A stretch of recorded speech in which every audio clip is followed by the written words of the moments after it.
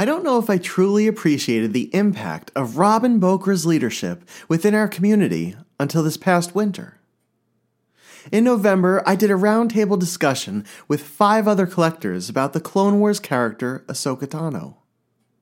In our conversation, we shared how and why each of us became an Ahsoka collector, and how many of us have become friends through collecting. It was an episode that the 6 of us enjoyed making together. The discussion was at times funny and touching, and we were all proud of it, in the sense that it highlighted what we felt were some of the best aspects of our hobby and community, and of Star Wars storytelling. Clifton Boggs, one of the roundtable participants and a dear friend, posted the episode in an Ahsoka-focused social media group. We were excited to share it with others who, like us, had an appreciation for the protagonist Dave Filoni created. Within about 10 or 15 minutes after Clifton posted it, the group's administrator commented about the episode. At most, she listened to a few minutes of the podcast, and since it covered areas of the community that didn't necessarily interest her, she basically told the rest of the Ahsoka group that it wasn't worth their time. We were all taken aback by her comments. As the head of the page, people respected what she had to say, and they listened to her. And instead of showing support for the episode, even on the most superficial level of an encouragement, she buried it without ever giving it a chance. When it happened, I wasn't offended. I was concerned for my friends because I did not want her comments to mar what had been a wonderful bonding experience for us. But my friends all have thick skin, and we laughed it off together. But a larger concern was for those in the group who were maybe new to the page or to the community itself. I wondered how many people received the same treatment we did, and whether it had discouraged them from participating in discussions or sharing things they created. I wondered how many felt the door shut in their faces before they ever had a chance to fully enter the room. And I wondered how many left the group out of frustration, believing they would never truly belong. I think my friends and I realized how good we have it in our Star Wars collecting groups. There are times in which discussions heat up, and some of us do not see eye to eye on things. But for the most part, there is a level of respect that pervades each of the groups of which we are members. And that is an amazing thing. The admins in the vast majority of the collecting groups are incredibly supportive, and often work hard to keep others engaged and connected. We're really blessed in this sense. And someone who has always been an example of leadership through encouragement and edification is Robin Bokra. Robin is an administrator and co-founder of the vintage collecting group Bespin Prime. The group is open to all collectors and fosters discussions around Star Wars toys and collectibles of the 1970s and 1980s. And every Monday is Modern Monday on the page, where collectors can share modern prototypes and production pieces, really anything from 1995 and beyond, from their collections. Over the years, something about the way Robin leads stood out to me. She and the admins comment on almost every post a member makes. It's not done because the admins need to see themselves all over everyone's posts.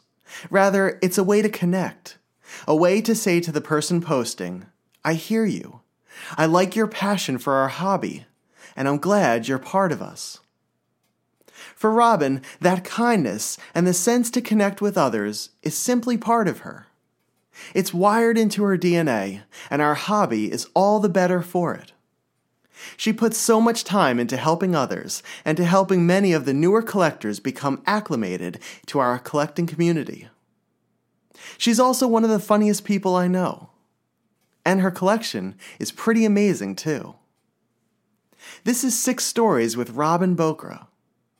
And this is Star Wars, Prototypes and Production.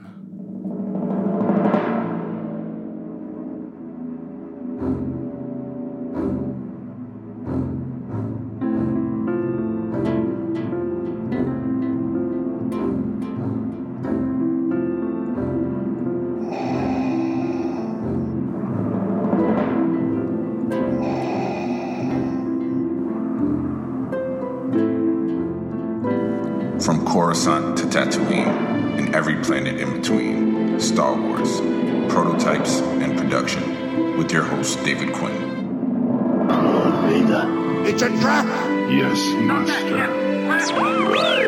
Whoa, we're gonna have company! Have to stand and fight. The more you tighten your grip, Tom, the more star systems will slip through your fingers. I want to learn the ways of the Force and become a Jedi like my father. The Force will be with you, always. All right, Robin and I have a lot to get to, so let's jump right in.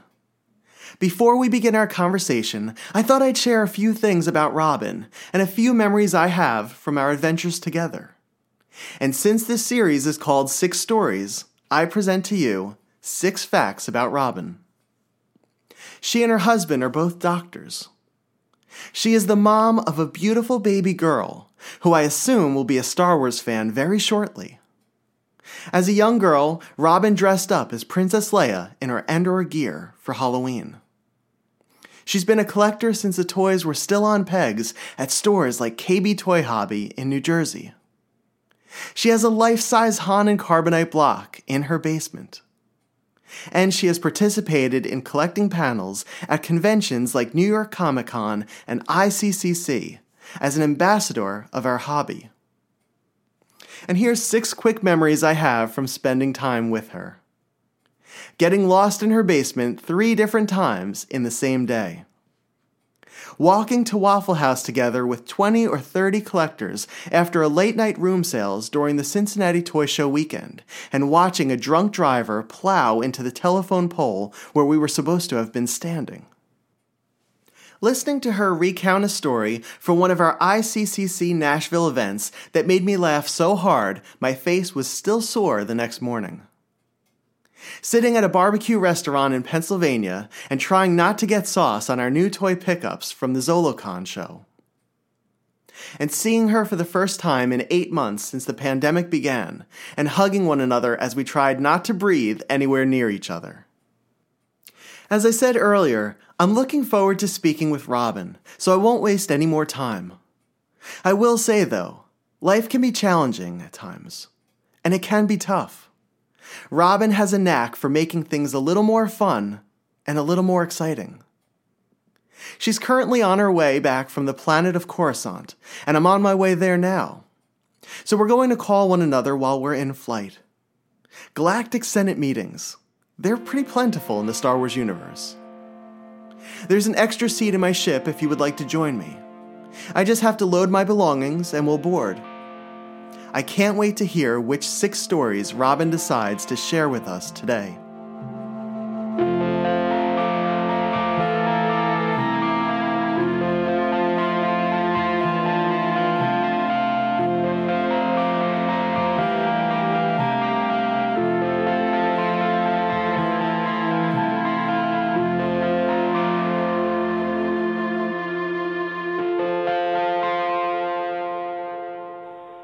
Hello, Robin. Robin? Hey, David, how are you? I'm well. How are you? I am most excellent. It's always good to hear from you. So I've been dying to do this with you. Just when I came up with the idea of 6 stories, you were just one of the first people that I thought of. I thought it would just be fun to have a conversation. I've been fortunate enough to see your collection in person, and I absolutely love it. And I thought it'd be just fun just to cover a few of the items that you've been fortunate to pick up over the past few years. Yeah, when you asked me to do that, I'm like, oh, gee, that'd be easy to pick 6 things that have a lot of meaning. But sometimes I feel like they volley between items over time. And so I thought it was going to be easy, and then I went around and I was like, it's not as forward as one would think, because certain pieces, most people would say, "You really that you feel okay?" And sure. I've come to 6. I mean, I could give you 20, but these 6 just they feel good when I look at them, when I hold them, when I move them around in the cabinet or to another cabinet, and it's like I feel like I want to always give them special placement. It's not for anybody except me. I mean, this past year and a half, nobody's been here, so my collection really has been just about it's all been for me. It hasn't really been for to show or describe or talk about any of this overall. So, when was the last time that you had people over to your home, collectors? When was the last time somebody was here? Was it us? Was it the Empire State Club when we came to visit? That was the last, I think, official kind of meetup when everybody did stop by and hung out here for a couple hours, and I know everybody then had like 2 and 3 hour rides home. So I would have to say when everybody stopped by here, I might have had like a small get together of like 2 or 3 people coming over for like pizza and ice cream. But yeah, I think officially that was it, David. Oh my gosh, I think that was, I'm going to say November Actually, of 2019. Ross's house. I think Ross's was the last time we all met up. No, I meant met up at your house.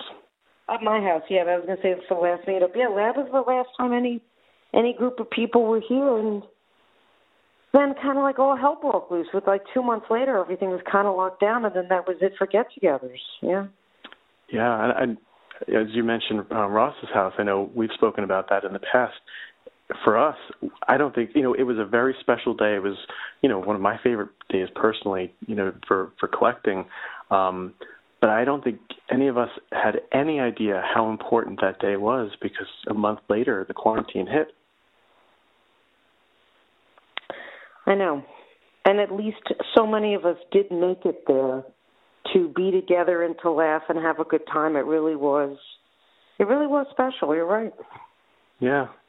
I'm so fortunate. I feel so fortunate to have those days and to have been able to be a part of it. So, and I'm glad we had a chance to hang out there. And I met now a good friend of mine, FJ DeRobertis, through you. So, I know FJ's my buddy. I've known him now since I did that series, Our Stories, and I met him through Jordan Hembrow.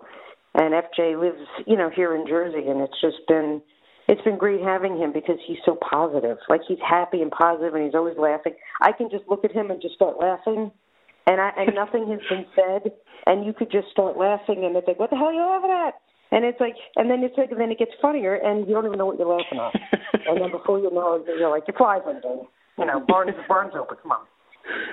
Yeah. She's here to take the drink order. That's it. Everything else, just falls by the wayside. You mentioned Our Stories, the video series. Could you just explain what that was for people maybe who haven't seen it yet? Well, I was asked to discuss and share and go over things that were meaningful in my life and how Star Wars influenced my life to where I am today. And this was filmed through Lucasfilm, who had come over, and they filmed for the weekend. And they put together, they filmed for like hours of footage, and it came together for like a 7 or 8 minute compilation little video that they played on StarWars.com. And they invited a couple people to discuss and talk how Star Wars influenced to put them where they are today and how it meant something when they were growing up. And for me, I grew up, I was born in 1972, and Star Wars was a huge part of my life. It always was science fiction, science, and then majoring in science in college led me to become a doctor. So always loving science and loving science fiction really was the stronghold of my life to putting me where I am. So it was the most influential thing in my life, the most. And growing up with that, and I played Star Wars every day growing up with the kids on the street, so it only cemented that even further. And then when the movies were gone, I then was still collecting the toys, into the 80s. And every year of my life, I've been buying these toys consistently, at flea markets and toy shows and no matter where.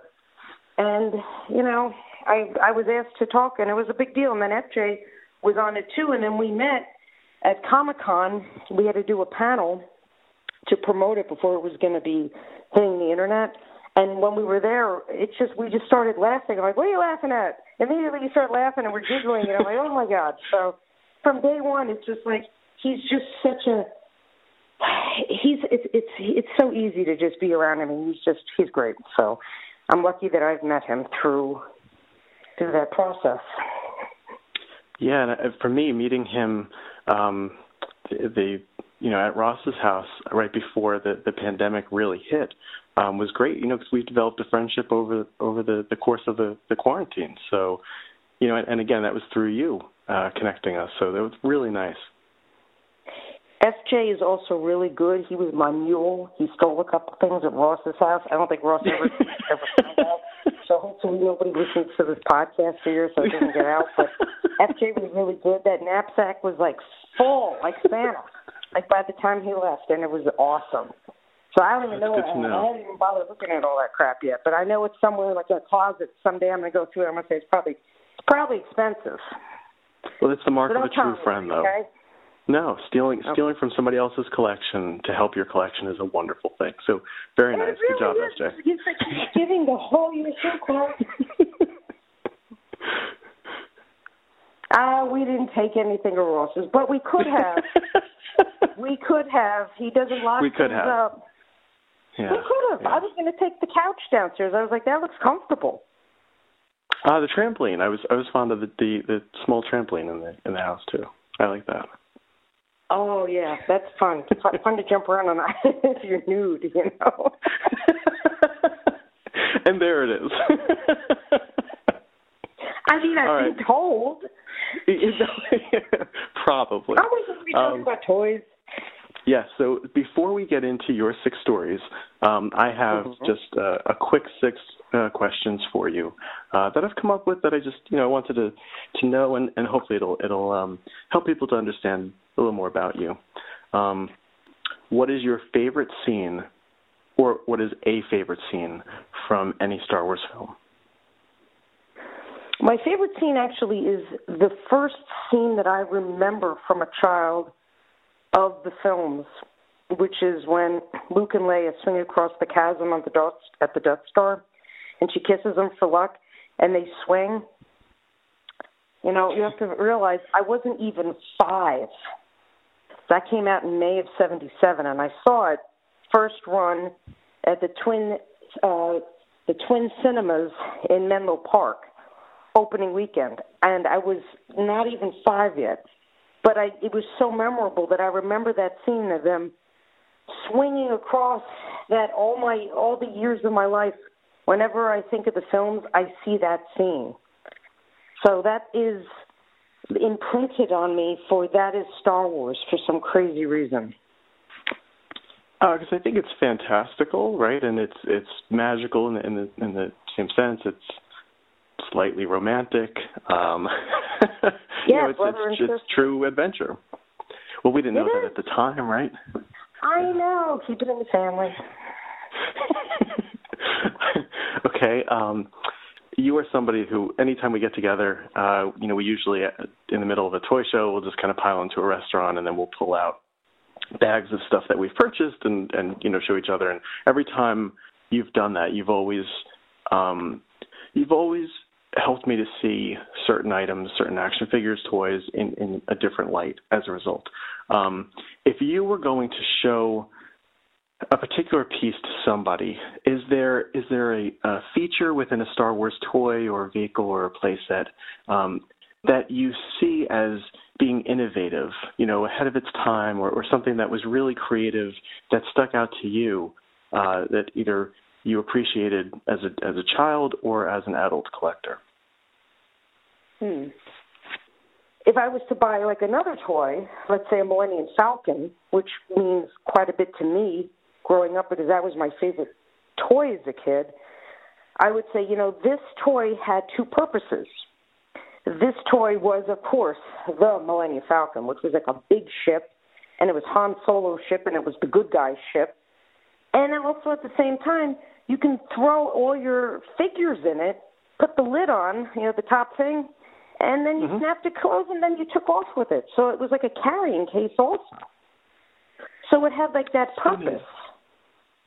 So that's like what I was the Millennium Falcon is. It was like an early carrying case that I could just throw everything in, like all the figures would be thrown in, and then I could take up off the street to go visit my friend Marty, and then I'd have everybody in there, and I'd dump them all out, then you could like pose them in the carpet, back when everything had carpet, so the feet would go in the carpet, and you could stand them up, And then you'd set up the Millennium Falcon there, and it's like, bam. All right, set up. So yeah, that's another thing. The Millennium Falcon, for a lot of us, was a carrying case. It was something where, you're right, I never really thought of it, but we would just throw our figures into it. That had a functionality to it for carrying things. So that's kind of like how it was for me when I was 7.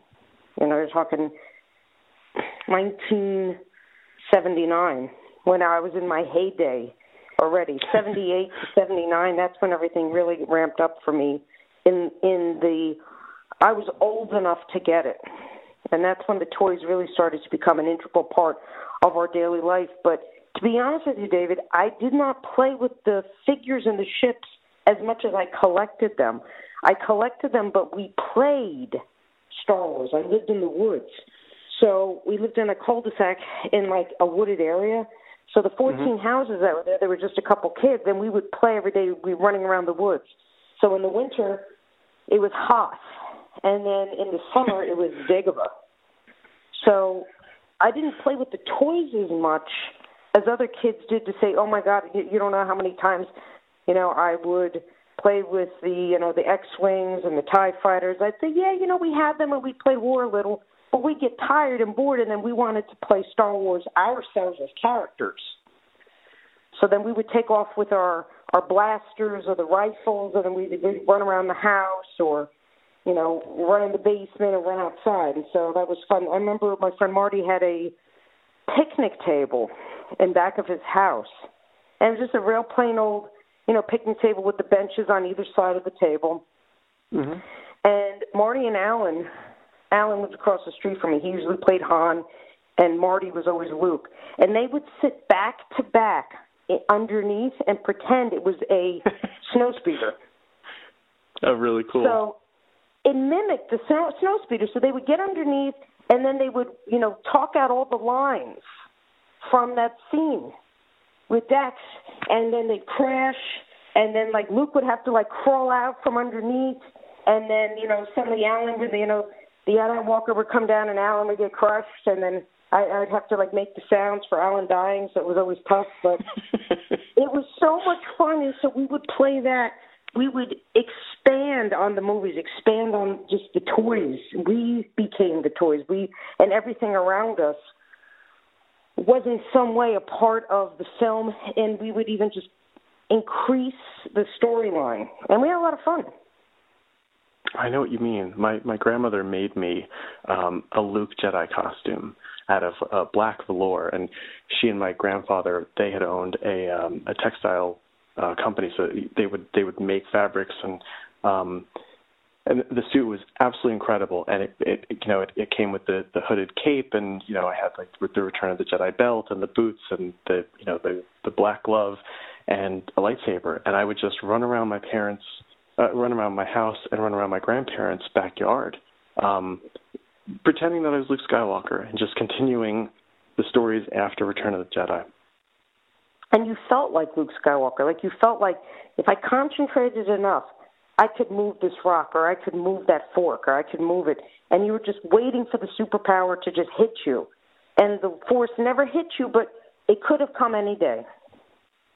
Yeah, and even when it didn't, right, our imaginations would make those rocks move anyway. You know, and that was a very special thing. I've seen you at the table when you're reaching for the fork and you think the fork's going to just slide across the table. I've watched. It's going to one day. 40 years.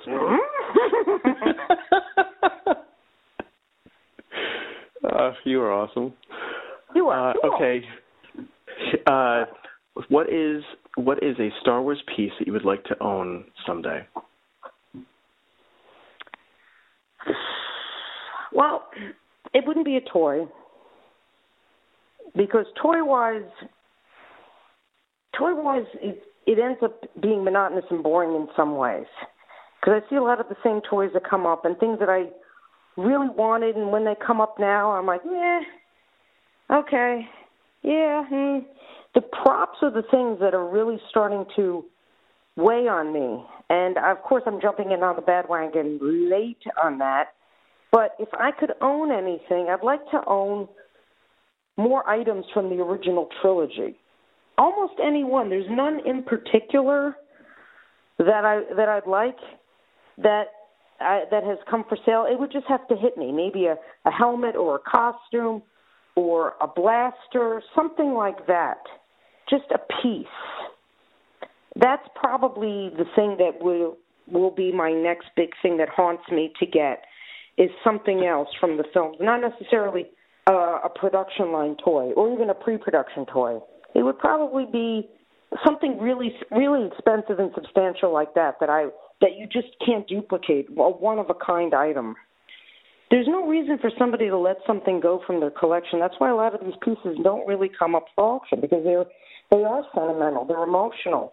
You know, it's owning a piece of your childhood, owning it permanently. The time stands still. You know, we're aging, we're getting older. You know, I'm 48, I'm going to be 49 this year. So as time marches on, you see the memory of it can become sweeter, and then the item, if you could actually own that item, that's when your time does stand still while you're holding it, because it's right here and it's real. It's not a two-dimensional thing on a screen. It's three-dimensional, and here it is.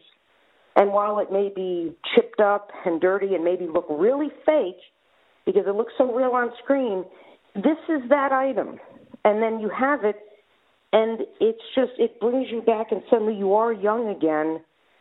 And it's the transporter back to our childhood. So that's why so many of the props are so rare to come up, because nobody wants to let them go. Even if they can get large amounts of money for it, it means more to them to hold on to it for that exact reason. It means something. I'm so glad you expressed that, because I think a lot of, you know, especially right now where prices for everything have gone through the roof, but I think there's something really special in the idea that a lot of these props, because once they start hitting, you know, these really expensive values, tens of thousands of dollars, sometimes hundreds of thousands or millions, people look at them, they tend to look at them more as investment pieces. And I think you're right, for a lot of us, they're pieces that connect us to our childhoods and to the magic of storytelling through films like Star Wars, which have impacted our lives immensely. You know, in your career and in my career as well too. I mean, we've spoken about this in the past. Star Wars had such an impact on what we do, on the way that we look at the world, on you know, even just expressing things like creativity and connecting to others, and things like design. And as you said, you became a doctor because of these science fiction movies.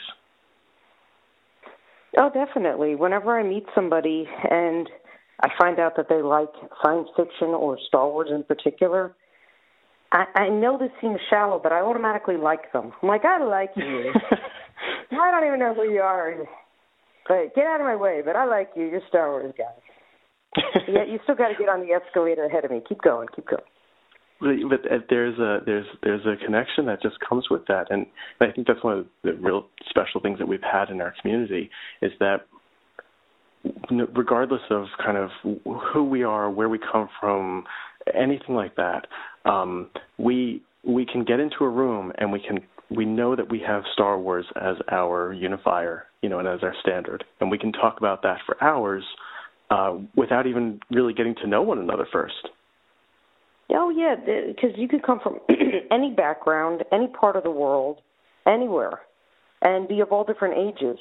But if the commonality, the common denominator, the common language is Star Wars, and it's that love for it, and we all see it from like a different angle. We all have a different take on it. We all have a different love of it. Some people love the movies. Some people love building droids. Some people like making costumes and doing the cosplay. Some people like collecting toys like I do. I mean, there's so many different angles of liking it, but we all like it. So we're all the facets of the gem. The gem is Star Wars, and it has a million facets. And each one of us make up that edge of this myth. this thing that we have created that's bigger than life. It's bigger than the movies, and it's the world around it. The community of people is what make it what it is today. I mean, they were good films, but they were more than those films because it was a generational thing that now still holds people together, and we find each other, through it. And then we come together because of it. And all of us have a different angle of it, of how we like it and what we like about it. So that's why I always kid around about how the Force is real, because you feel it through somebody else. And then you feel their love and their passion, and it warms your heart. And it makes you feel alive, and then it's the greatest bond I have. I have no brothers or sisters, but I feel like I do. And I feel closer to some people in the community than I think I probably would with other people in my family. Sure. Like I just feel close to them, like I could talk to them about anything, and they're not judgmental. Some people are. I mean, we'll leave those people out. But, on the whole, when you talk with your friends, you're talking on a level, and they get you immediately, and you feel more comfortable. Yeah, and that's something that I always try to stress on the podcast, that there's something about these bonds that are so special. And I think for us right now, not being able to be together in person, we've done a great job on Zoom and on social media and on these different platforms of really kind of staying together, but not being able to do these meetups and not being able to be together and have these in-person experiences and build these memories is something that I think we're missing, right? And so my next question would be to you, what is a favorite personal memory from a past event, a past in-person event? One of my favorite personal memories from a past event. What kind of an event? You mean just like a toy show? A toy show, a collecting event, a meetup at a person's home, convention, anything like that. A collector-related event. I actually got to meet Felix Sola, who you guys know is like one of the flying Ewoks. He was one of the Ewoks, and he's more known as he was Twiki from Buck Rogers. So he was in that little metal suit. He was also Cousin It from the Addams Family. Oh, wow. So he was born in Italy. Nice man, small man. I'm 5'1", and I guess I'm about 1.5 feet taller than him. He's perfectly proportioned, though. So I stand next to him, and I always feel tall for once. But every time I see him, we become actually very good friends, and we talked on the phone, and I'm now friends with some of his family members. And he lives out in Vegas, but he comes to New Jersey quite a bit, and he does conventions. And we met at one, and we just started talking. And talking, and he's just so interesting and so fun. So I ended up seeing him at another convention, and then he wanted me to sit with him, in between autographs and talks. I was there for like 4 hours, and we had lunch, and we were just having so much fun talking about things and movies. I mean, he was on the first episode of Star Trek before William Shatner took over the part. There's a pilot episode, and He wasn't the captain. He was in that one. He's done so many different things. It's crazy. And getting to know him is great. I mean, I can just call him, and he picks up. And we just pick up from where our last conversation was. That's really special. And that's kind of cool. Wow. That's really, it's always nice to hear, and it's amazing that the connections that we build, where it's even more than just with collectors. Yeah, so meeting him actually has been just neat. Talking to him about the filming, talking to him about, wearing the Ewok costumes, how hot and itchy they were, how you couldn't see, how difficult it was. And it's just fun because he was there. You know, he was there through so much of TV and movie that, you know, he's a little bit of a legend himself, and so to say. So, Absolutely. and it's just cool that I get to know him. So meeting people through this that were a part of it, that are interesting beyond being a part of Star Wars, they're very nice people.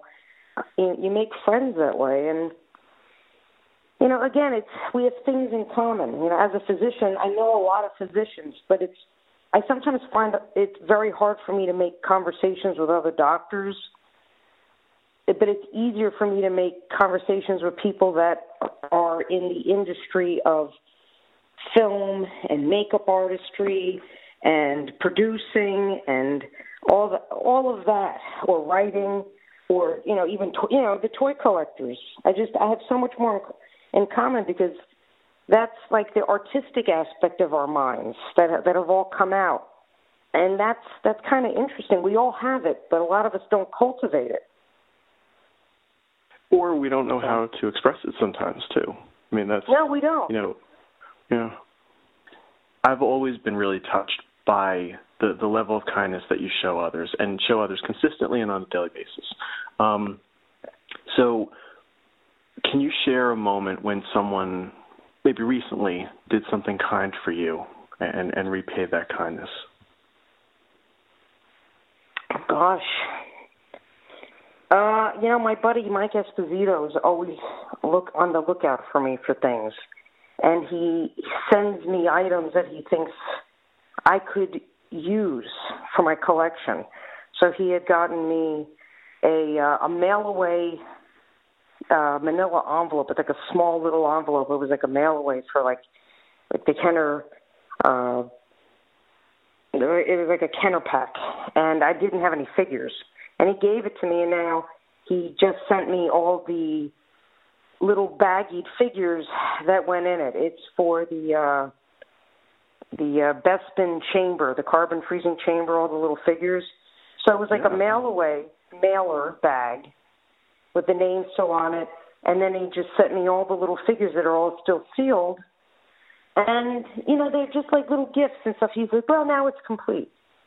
And Vicky Bitter, who knows I love Kenner so much, she's found other little things that are from that era that were Kenner toys, and she sends them to me just because to see that little tiny Kenner symbol and the LP on certain items, it warms my heart. It takes me back to that time, to the late 70s. And she finds these things because she's right outside of Cincinnati.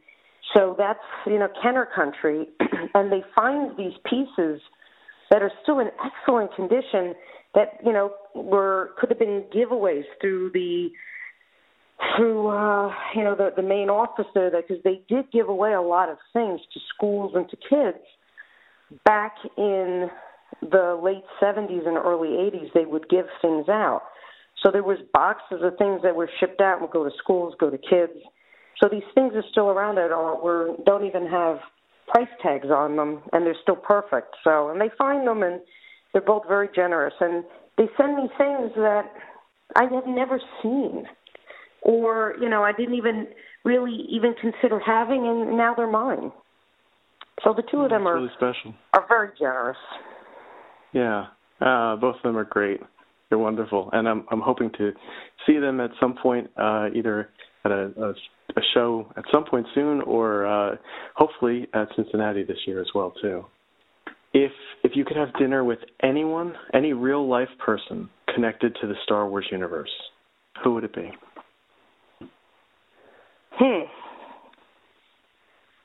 That's hard. Oh, gosh. You know, that's so hard, because it probably would have been Carrie Fisher, because she was really good at storytelling, and she was very funny and very frank about so many things, and she didn't mince words. She just came out with it. So I wish it could have been her. You know, I would say George Lucas, but I have gotten so many mixed signals on how much he would want to talk about Star Wars and the stories of. So I don't know whether going out to dinner with him he would want to, and I wouldn't want to irk him. So I wouldn't necessarily want to ask him about things where, he would feel upset because, people have been hard on him over the years for re-editing his own films and his take on, some of the new films. So while I would love to have dinner with him and, totally talk his ear off and make totally inappropriate jokes all night long, it would probably, I'm going to go with Carrie Fisher, but she's gone. So I know that. But that's okay. I think, honestly, no, that's a really good one. And to be honest with you, if I could be a fly on the wall during that dinner and hear that conversation, I think that would be, just be an absolute highlight. Because I think, face it, she was having an affair with Harrison Ford during the filming of Star Wars, and he was still married, I believe, to Melissa Matheson at the time. So during the week, they'd be filming, and then she was having an affair with him, and then he would go back to his wife on weekends. And I think he had 3 sons with her. So a lot of this came out, and he was very mad in these books that she wrote about this long after the fact, long after he was even broken up with her and remarried. But it would be interesting to hear the stories because she was on a different level. She actually liked to hang out with the crew members and some of the extras. She didn't care to hang out with George or necessarily Harrison or, Mark Hamill. She didn't care to hang out with the leading actors. She hung out with, all the others, all the other people that would just show up that was, henchman number 4. She felt more comfortable hanging out with the regular actors that were there. And that's kind of cool. Why? What would she get? What kind of stories could she tell about that? So she was a much more interesting bird than most people give her credit for.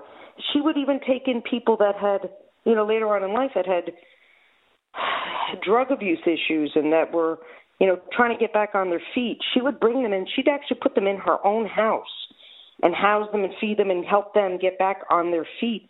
She would take in people she didn't even know. Dangerous. And she would do this fearlessly. This little 5-foot-tall woman. She was able to see the best in everybody and have a smile about it.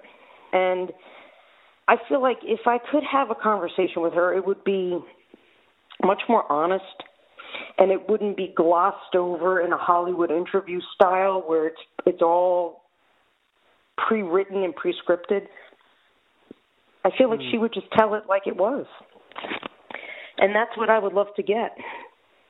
I think it would be an extremely rich and rewarding conversation. I think that the two of you would make each other laugh heartily. But yeah, I think it's a perfect pairing, Robin. That's really a perfect answer. And then I think for any of us who grew up loving Star Wars to sit down and to have a meal with Carrie would have been something really special. All right, one more question. In one sentence, how would you describe your role in the community, in our collecting community?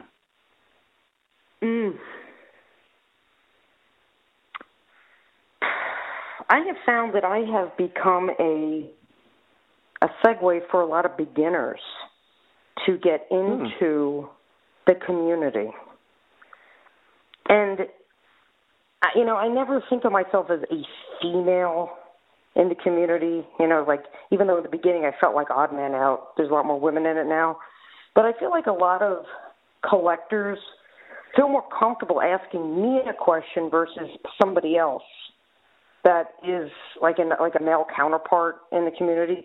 People come to me and they ask me, what is this worth? What do you think of this? I'd like to buy it. I don't know who to trust. You know this person. Can you help me find this? Can you do this? So there's a lot of people who don't have the knowledge of basically, I'm just going to stick with a lot of people don't have any of the knowledge that it takes to really collect certain pieces. And I'm not saying they're expensive, but let's say they want to put together a play set. They won't even know what's missing. So I'll sit and I'll go, well, you're missing this, that one's in bad condition, that's reproduction, that box is in bad shape, it's missing the pop. So I'll go through it all, and I'll go, that's worth $100. And they'll go, oh, thank you, because the guy was selling it to me for $300, and I thought that was a good deal. And then I'll help them find it for $80. Mm-hmm. And I'll take the time, and I'll find it, or I'll ask people that are selling stuff, could you help a friend out? Can you sell them something? Make sure it's nice. Can you do this? So people come to me, and I find that I am the intro into the collecting world quite often to help guide them and set them up and get them comfortable and then they can make a little name for themselves in the groups, establishing themselves as maybe a buyer or a seller where they had nobody that backs them from the beginning. Nobody gave them a moment's notice. So I feel like I'm that warm motherly breast, so to say, that people come to. And I don't mind. It's not a big deal. I mean, I guess we all need like a big brother or a big sister. Yeah, I didn't have that because I grew up just collecting my whole life, going to toy shows and doing that. So this was my hobby. So it's not like but I still ask people, like my friend Dennis Hall. I'll ask Dennis all the time, Dennis, what do you think of this? And he'll go, that's the wrong baggie. Or he'll go, that's the wrong box. That's the wrong mailer box. And I'll be looking at the numbers on it going, oh, my God, you're right. How'd you see that? Eagle eye. So I'll send him things all the time, and then he'll catch all these aberrant factors about it on something that I'll just, like, throw his way, and he'll tell me what it's worth. So I have my own Boda's office in the collecting community also that I'll throw things at, and they'll come back to me. So we all kind of help each other out. It's funny, I think, what you said as far as your answer, it lines up with what I was thinking of you as I came up with the question. And it was, for me, like you've always been a gatekeeper. And I think there can be a negative connotation with the idea of a gatekeeper as somebody who decides kind of who can pass and who can't pass. And I think for me, what I've seen with you is that while we've seen some people in the hobby who have closed the door on certain people or will open it after a certain time, to me, you've always been the person who has kind of chipped away at that wall, and kind of made your own little door and said, hey, if you're interested, come through this way. I'll help you. I'll kind of guide you in.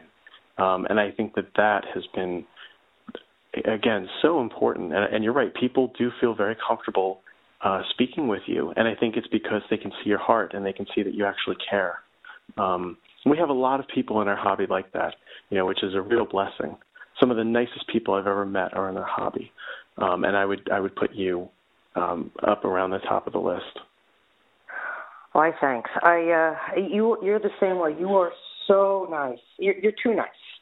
We're going to have to toughen you up a little bit somehow. We're going to have to do a fight club with you or something. But, I shouldn't be talking about it, first rule. But I feel like a lot of the guys that have been in this for 20, 30 years collecting are a little burned out because they've been talking about it ad nauseum for decades. And, they don't have the time to go through which baggies should be with this. They don't have the time to go through what items should be in the box because they are over it. They did that years and years ago. So they've kind of, they're like the Bowmore monks. They've kind of transcended that, and they're on like another level.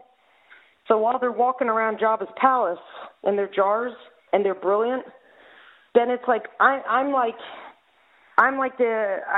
Bib Fortuna, who's like, Iwanawanga, and I'm the only one who's like left around to like go, okay, well, let me show you around. So there's got to be somebody there to help if there's nobody else. Somebody has to kind of help. That's kind of what it is. And it's not like I asked, hey, anybody has any questions? I've got hours every day to help you. It's not that way. It's just it happened, and I don't mind it. I don't really notice it. It gives me a little bit of a purpose in the community if I can actually help somebody out, and then they get this item, and they're giddy and they're happy. And you're like, wow, I did that. I helped them get that. And I feel good if I can guide them and they don't get ripped off. And then they got the item that they wanted, even better than they wanted. And then they're happy, and then we're kids again, jumping up and down, showing each other, look what I got. I got this. And it's fun. And if the other people don't want to do it, I don't mind. Because you know what? It's fun. That's the whole spirit of this, is the community of it. And a lot of the people that are coming in, like, hey, I want to start collecting Star Wars. I'm like, well, you're getting now in on a high, so you have to be careful. There's deals out there, but you have to have more patience now than ever for collecting. This is not like it was 10 years ago where you could buy carded figures for $50, that now sell for $500. Now you have to really have somebody to help you because there's now a lot more fake items. There's things that have been resealed. There's items that have been tampered with. There's markups. Not everybody knows, and then they'll buy an item, and then they get screwed, and then it'll turn them off, and then they're hurt. So you kind of have to help people so that there's more people that are in the community that are for it than are burned out and get hurt and then turn away from it. And that's I don't want to see that happen because that would be painful if it happened to me. And it makes it worthwhile to go through this collecting journey with other people. I think it keeps my mind some fresh. of the best. Oh, totally. I mean, because also you have to be on your game, to make sure that you know what you're talking about if you're going to help somebody. And I think that's a crucial point to collecting. Yeah, it really does. When somebody asks me, "Is this complete?" and I'll be like, "I think so." Yeah, no, yeah. So then I have to suddenly go through and like a Jenga and make sure every single piece is there, and then it keeps my mind sharp on what goes with these items, and then it also helps me with pricing. So I know what things are worth. So when I buy stuff, I can buy them because I stay as up to date with items as I can. Okay, so now we'll get into, Robin, your 6 stories. So what is story number 1? Well, for cool things that really mean a lot to me, it's a little bit more of a recent purchase, and it was the Star Wars mail-away that was boxed. It came out in 1979. So while this was like a regular mail-away with the proof of purchases and like a few bucks from like all the card backs that you could just get in the mail, this was one that actually was sold at some of the department stores, and it was a special offer. But by the time they wanted to get rid of these, it was like 1979. So they had extras left over, so they boxed them up, and by that time, other figures were out. So, for example, Greedo is now added to the roster of figures, and he's on the front artwork of this box, and he's listed as like a figure to collect for the stand. So that's really kind of cool, because that kind of changes the history of like this collector stand when you see it and you're like, hey, wait a minute. So there's Greedo on the cover. So I think it's cool. They don't come up very often. No, they really don't. Is in decent shape. It's not fabulous, but I'm just happy to have it. It doesn't have to be mint. I'll take the scraps. So I got it, and he's pretty good, and so I have him. So that's actually one of the cooler pieces that I'm always moving around going, where do you want to be today? And so, exactly. And then I like look at it, and it's kind of like from Wilson. It's like, Wilson! He's my Wilson. So I'll just set up the stand with me in the room, and we'll just have a whole conversation. And then I put the box back, and then, I'm sorry, Wilson, and then the box falls. Do you have any interest? Do you have any interest in going for the Empire Strikes Back action figure display stand? No, because they're going for like $15,000 and up. Oh gosh. Nope, it's not worth it. I would love one, but for that kind of price point, it's like I don't think so. And you might find one. Yeah, you might find one at a show. I was with Ian Sanderson. I think it was in maybe the fall of 2018. Going to see either Columbus or Cincinnati. and he came across the Empire stand, and got it for nothing. So, yeah, you never know. You never know. Yep. Story number 2. You never know, but I know you're not, so there you go. So there's the answer. Okay.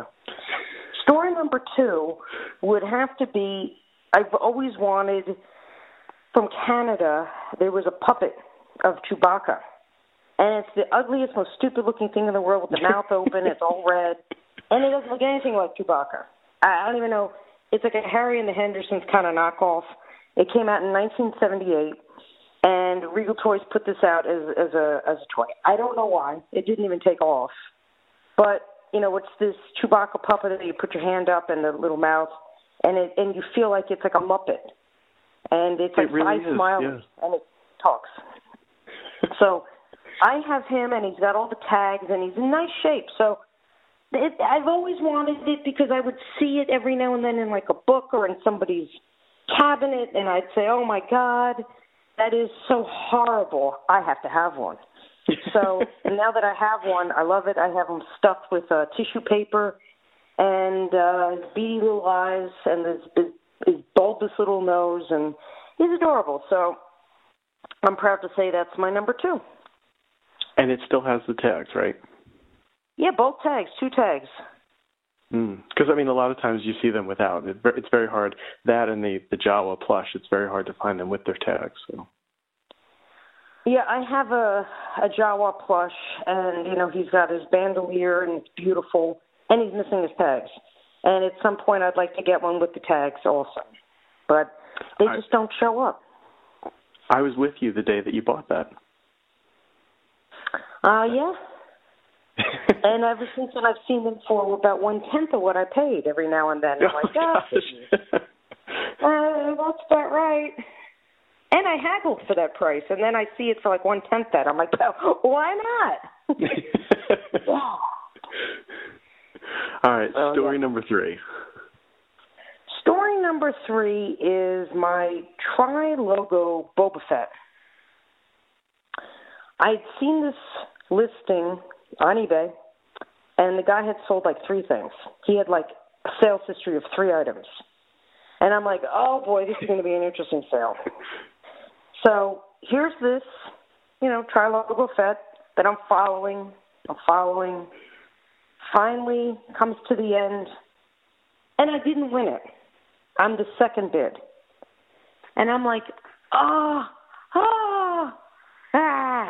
But I said, I'm going to message the guy. Because I have a feeling that when somebody has low feedback, they don't always buy it. They decide they don't want to buy from the guy. So I message him saying, listen, if the guy doesn't pay you, I know I'm the second highest bidder. Please sell it to me. Please offer it to me through eBay. And it was in Amsterdam. So he's like, absolutely, I will. So like days go by. And every now and then I send him a message, hey, how you doing? just saying hello. And then one day he's like, the guy hasn't paid. I'm going to give you the second offer. I was like, thank God. So bang, I get it. So now here I am, been fighting for it, sweating it out. I got it. So and this piece is so rare. It's an ultra rare. You're talking about a carded Tri-Logo Boba Fett. The figure itself is a different figure because it's a paler figure. It's an unpainted knee. So the painting on the figure is a very specific Boba Fett to begin with for the collecting world. So, and to have him in nice shape, to get one, with the bubble perfect, everything looks pretty darn good. I was like, oh, thank God. So I said, listen, you're not experienced with selling, so let me tell you what you got to do. And he's like, okay, I'm all ears. I'm like, this is what you got to do. You have to protect the bubble, so you have to wrap it in cellophane, like a Reynolds wrap. And he goes, I don't know what Reynolds wrap is, because he's in Amsterdam. Mind you, I have a feeling he's translating all of these things I'm saying to begin with. I cannot confirm that, but I'm thinking it. Sure. So you have to wrap it, protect it, and then you have to pack it in peanuts. And then you send it in you have to go buy a star case. So he went to a comic book shop and actually bought a star case to put it in. He listened to me to a T. And I was like, oh, this guy is awesome. Man, when I get this, I am going to be the shizzle. Oh, yeah. So just as he's sending it off, he sends me a picture. And he goes, I send you right. Here is pictures. I hope you're happy. Okay. And here is a picture of the box. He's sending it in great. Showed me the star case, wrapped in cellophane, packed in Planters peanuts, like 50 pounds of peanuts, all around it, everywhere around it. And I woke up in the morning to getting these messages. First thing in the morning is 6 o'clock in the morning, 5:30 in the morning.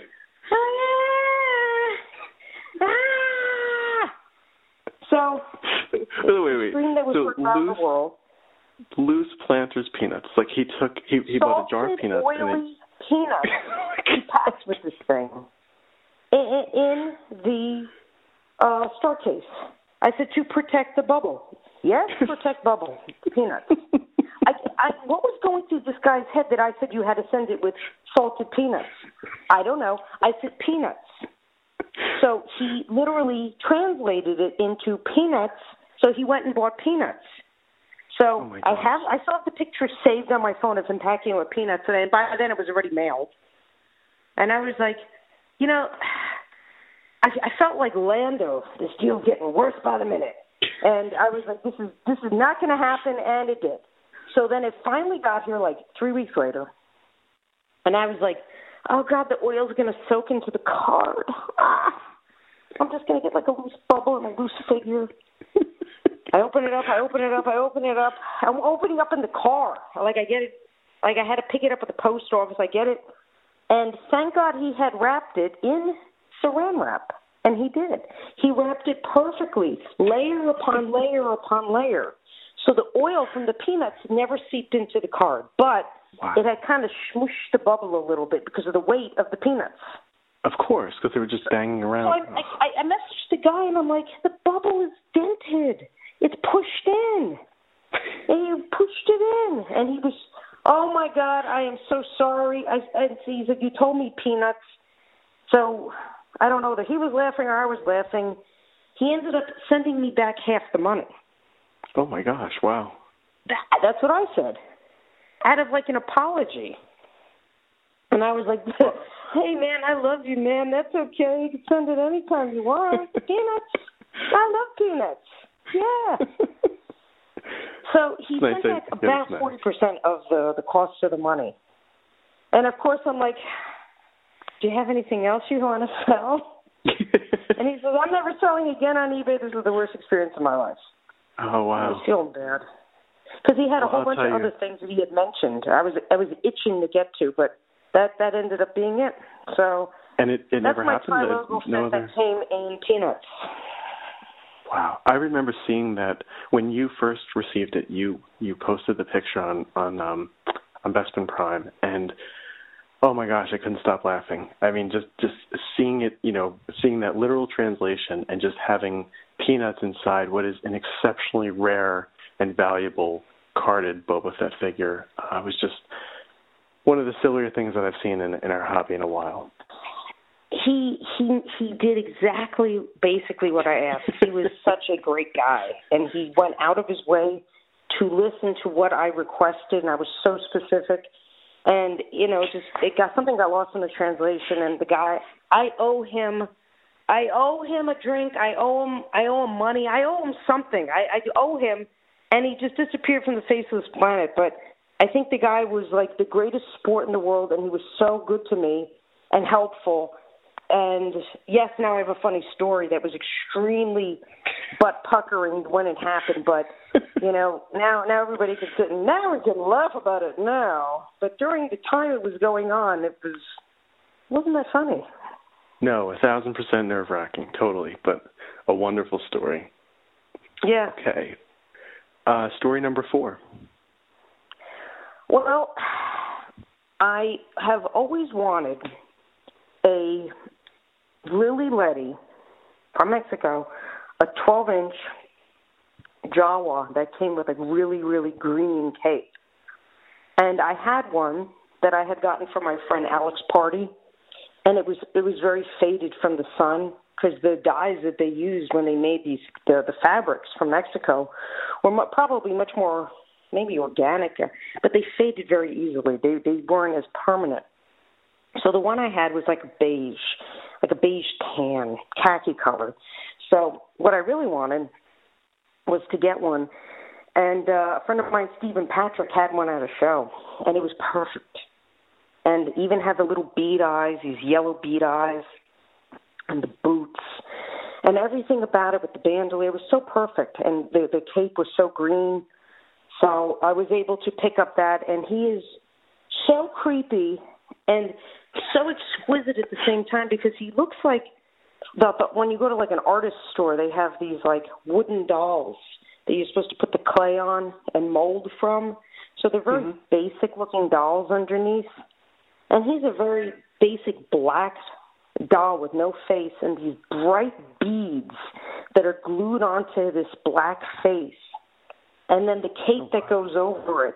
Then when you look at it, it's like it's always looking at you. No matter where you are in the room, these little eyes are looking at you. So it's so beautiful. Now, eventually, I'd like to get a red-caped one also. There's red also. And eventually I will. But this green one is just, because the green is my favorite color. So when I look at him, he's just so pretty, and nobody played with him. But now he's very valued in my little cabinet. I look forward to seeing him next time I'm over. It sounds like a really cool piece. It really is a cool piece. All right, story number 5. Well, story number 5 is going to be a screen-used piece from Return of the Jedi, which is now called Baby Nippet. So if you remember back from the movie, when there was a baby in a basket that they were petting, they were rubbing the head, the little mouth was going and it's looking around, that is the puppet that I now own. And I was able to source out which figure it is, and that is actually considered Baby Nippet.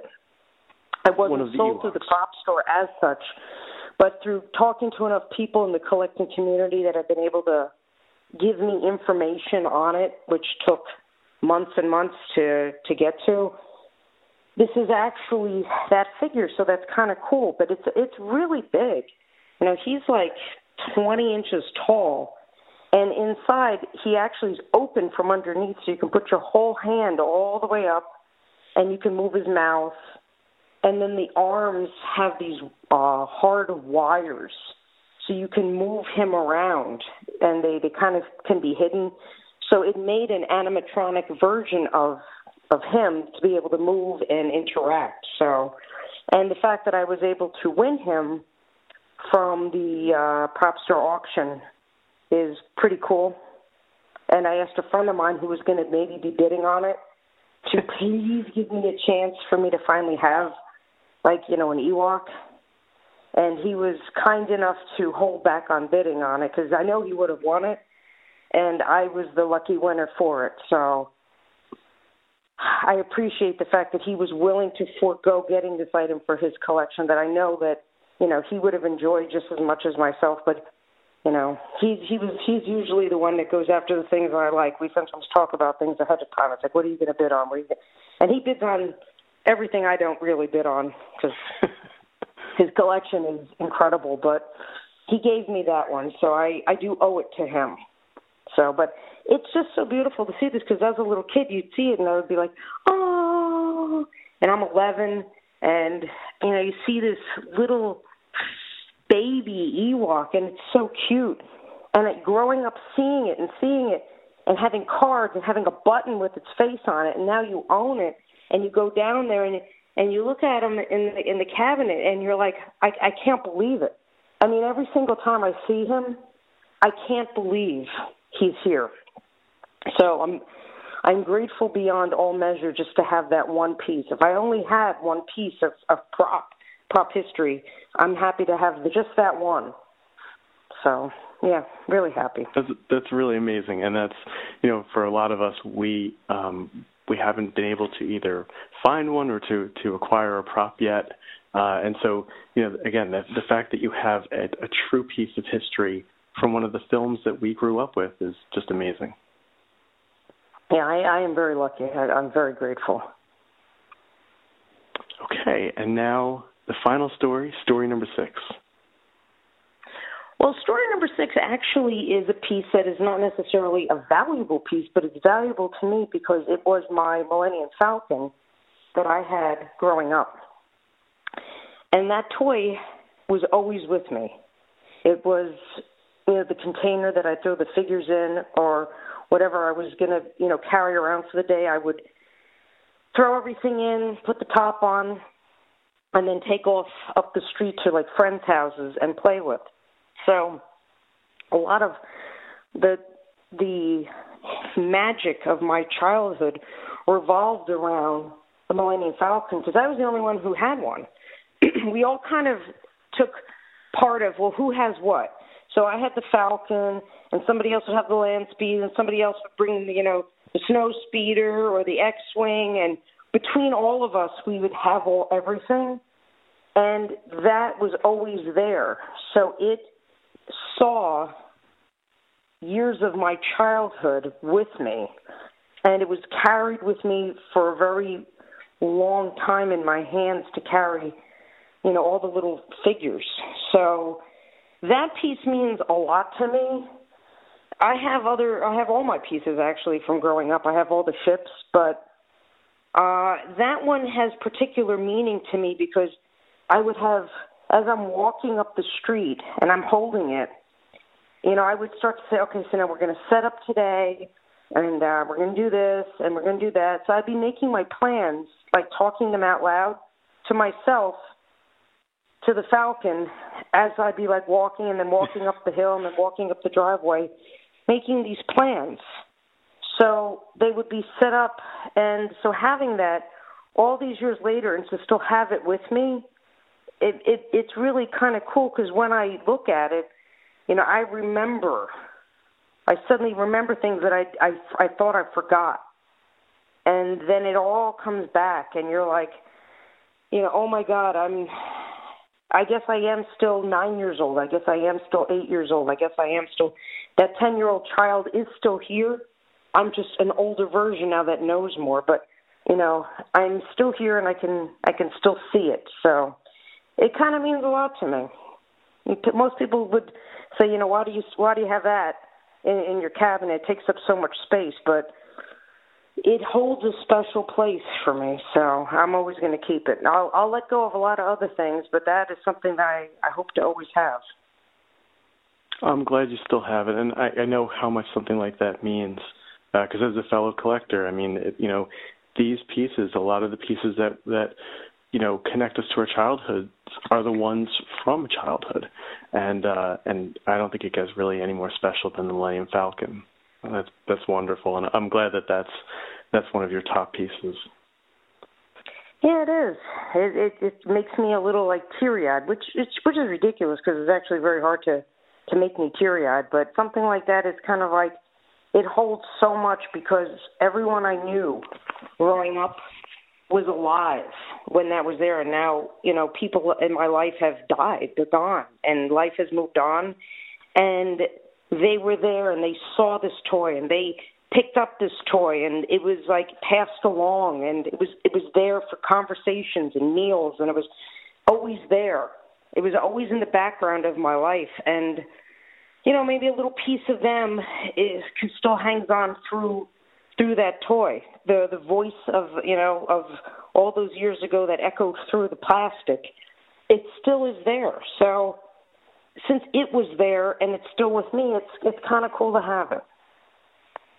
And the item that once carried figures now carries memories. Correct. Robin, thank you for sharing these 6 stories, and just thank you for taking the time out to just have a conversation with me tonight. And I always call you my space sister, and I mean that with absolute love. I love you so much, and I'm so glad that we get to go on this journey and get to play Luke and Leia, and we have this. We have each other, and it does feel good. I hate to be corny, but it in a day of things being so virtual and digital and fake, it feels so good, and it's a real thing that we have in our life. Having each other to talk to, having each other to laugh about things. It's a connection that's made of flesh and blood versus just, something else. It's more real than the movies. And because of the movies, it actually is alive. And that life force is all of us and our friendship. So the movies are alive, and they flow through us. It's late. I'm tired. I get goofy. I'm dehydrated too. My mouth's all. You have no idea how much I love you. I'm so glad, really, just that we get to do this. And I know right now, we haven't. I think the last time we saw each other was at ToyCon NJ, the toy show, the local toy show here in New Jersey, back in October. And so it's been a while. I mean, we're talking 6 months now, and so I know once everything starts to clear, I know one of the first things that we're going to do is meet up and. Hopefully at a toy show or at some sort of meetup or an event. But I miss you, and I'm glad that we get to do stuff like this. I miss you too. You can call me anytime you want. I might even take your call. Maybe. Every 10th one. I might. I'll just go, does he want to borrow money again? Robin, you're the best. Yeah, you are too. All right. Thanks for having me on, and we shall talk again soon, okay? May the Force be with you. May the Force be with you, too. Good night.